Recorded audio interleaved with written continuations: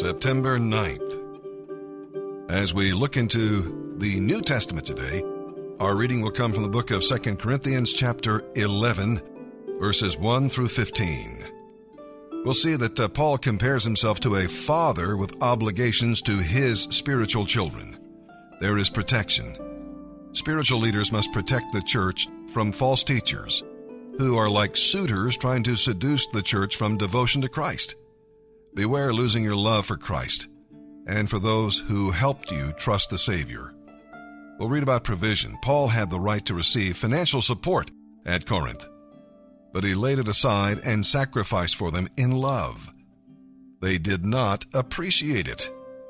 But do you appreciate the sacrifices others make for you? Are you willing to sacrifice for others, even when they do not thank you?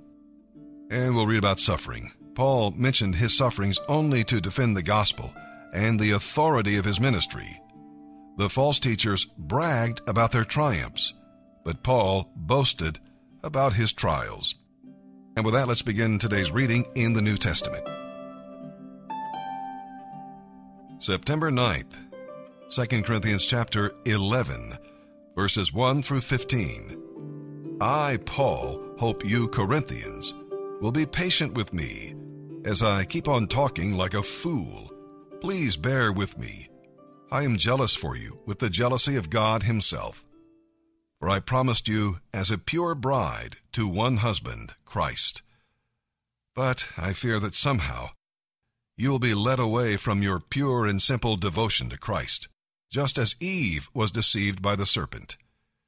You seem to believe whatever anyone tells you, even if they preach about a different Jesus than the one we preach, or a different spirit than the one you received, or a different kind of gospel than the one you believed. But I don't think I am inferior to these super apostles. I may not be a trained speaker, but I know what I am talking about. I think you realize this by now, for we have proved it again and again. Did I do wrong when I humbled myself and honored you by preaching God's good news to you without expecting anything in return? I robbed other churches by accepting their contributions so I could serve you at no cost. And when I was with you and didn't have enough to live on, I did not ask you to help me. For the brothers who came from Macedonia brought me another gift. I have never yet asked you for any support, and I never will. As surely as the truth of Christ is in me, I will never stop boasting about this all over Greece. Why? Because I don't love you? God knows I do. But I will continue doing this to cut the ground out from under the feet of those who boast that their work is just like ours. These people are false apostles. They have fooled you by disguising themselves as apostles of Christ. But I am not surprised. Even Satan can disguise himself as an angel of light. So it is no wonder his servants can also do it by pretending to be godly ministers. In the end, they will get every bit of punishment their wicked deeds deserve.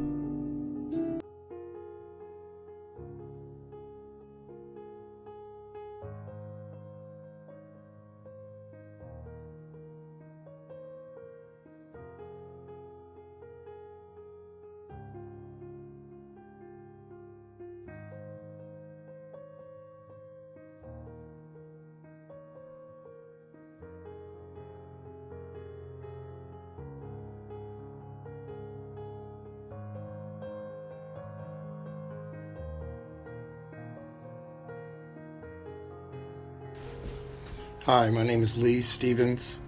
I'm in Phase 2. I'm 44 years old, from Westerville, Ohio. My story starts out just like anybody else, for the most part. I did drugs. Pretty much any one of them, at least once. My favorites were alcohol and cocaine.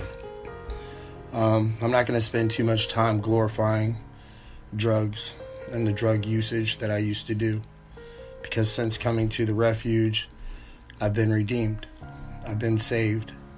I know what it is to love the Lord with all my heart and actually try to have a better relationship with Him and get to understand Him and to work well with my brothers here in this process. Like I said, I grew up in the church. I went away from the church. I kind of feel like the prodigal son. I went away with knowledge, wasted it. That was my form of wealth. But since coming back to the refuge, I've regained that knowledge and the love of Christ. And He's restored me, not only with wisdom, with the Bible, but making restoration with my family. And relationships are being restored that I never thought that I'd get back. And I just want to encourage you all to keep your head up, keep your faith strong in the Lord, and realize that you can do all things through Christ. And with that, thank you.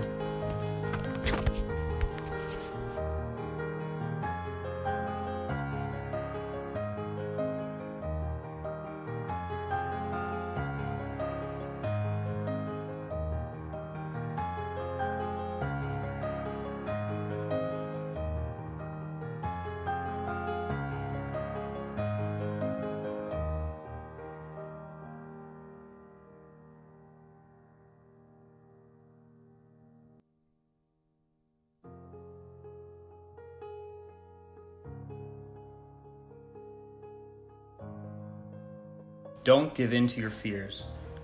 God is watching over you, so don't listen to your fears. This is a choice. Trust God and don't give in to your fears. 2 Corinthians chapter 1:10 says, "From such terrible dangers of death He saved us, and He will save us. And we have placed our hope in Him that He will save us again." God's promise to believers is that no matter what happens to us, He is working for our good if we love Him and follow Him. If you're a believer, the Bible says all things are working together for good. Not that all things are good, but that they are working together for good. That means we can stop listening to our fears. There is no difficulty, dilemma, defeat, or disaster in the life of a believer that God can ultimately get some good out of it. There is no need to fear the future. Your fears reveal where you do not trust God. Today, make a list of your fears and ask God to help you identify why you have fear in those areas. Then ask Him to help you replace your fears with trust. Now, this next step is important. Expect God to start helping you learn to trust Him with each fear. Then, watch and see how He helps you.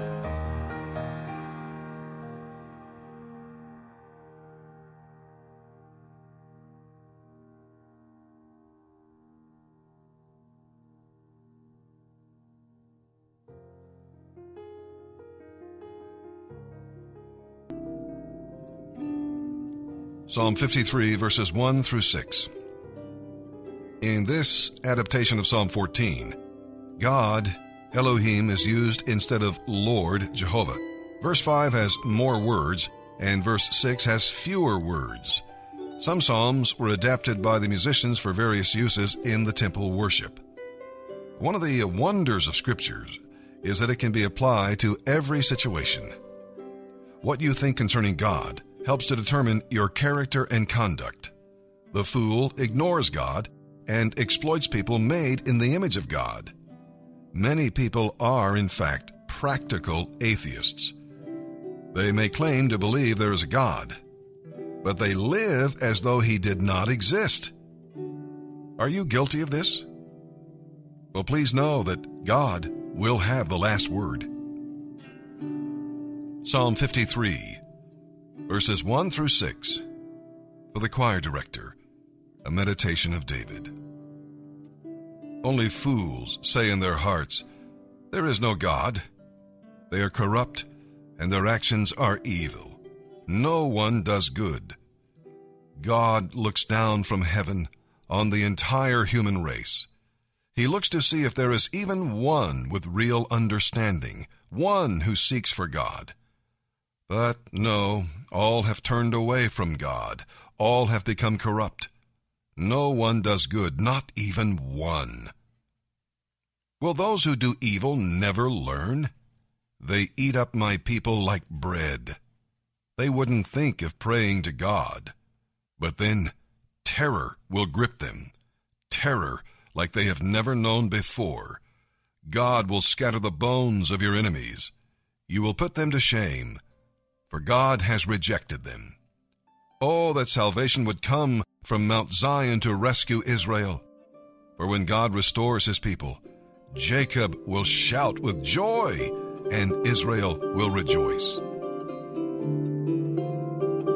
Proverbs 22, verses 28 and 29. Do not steal your neighbor's property by moving the ancient boundary markers set up by your ancestors. Do you see any truly competent workers? They will serve kings rather than ordinary people.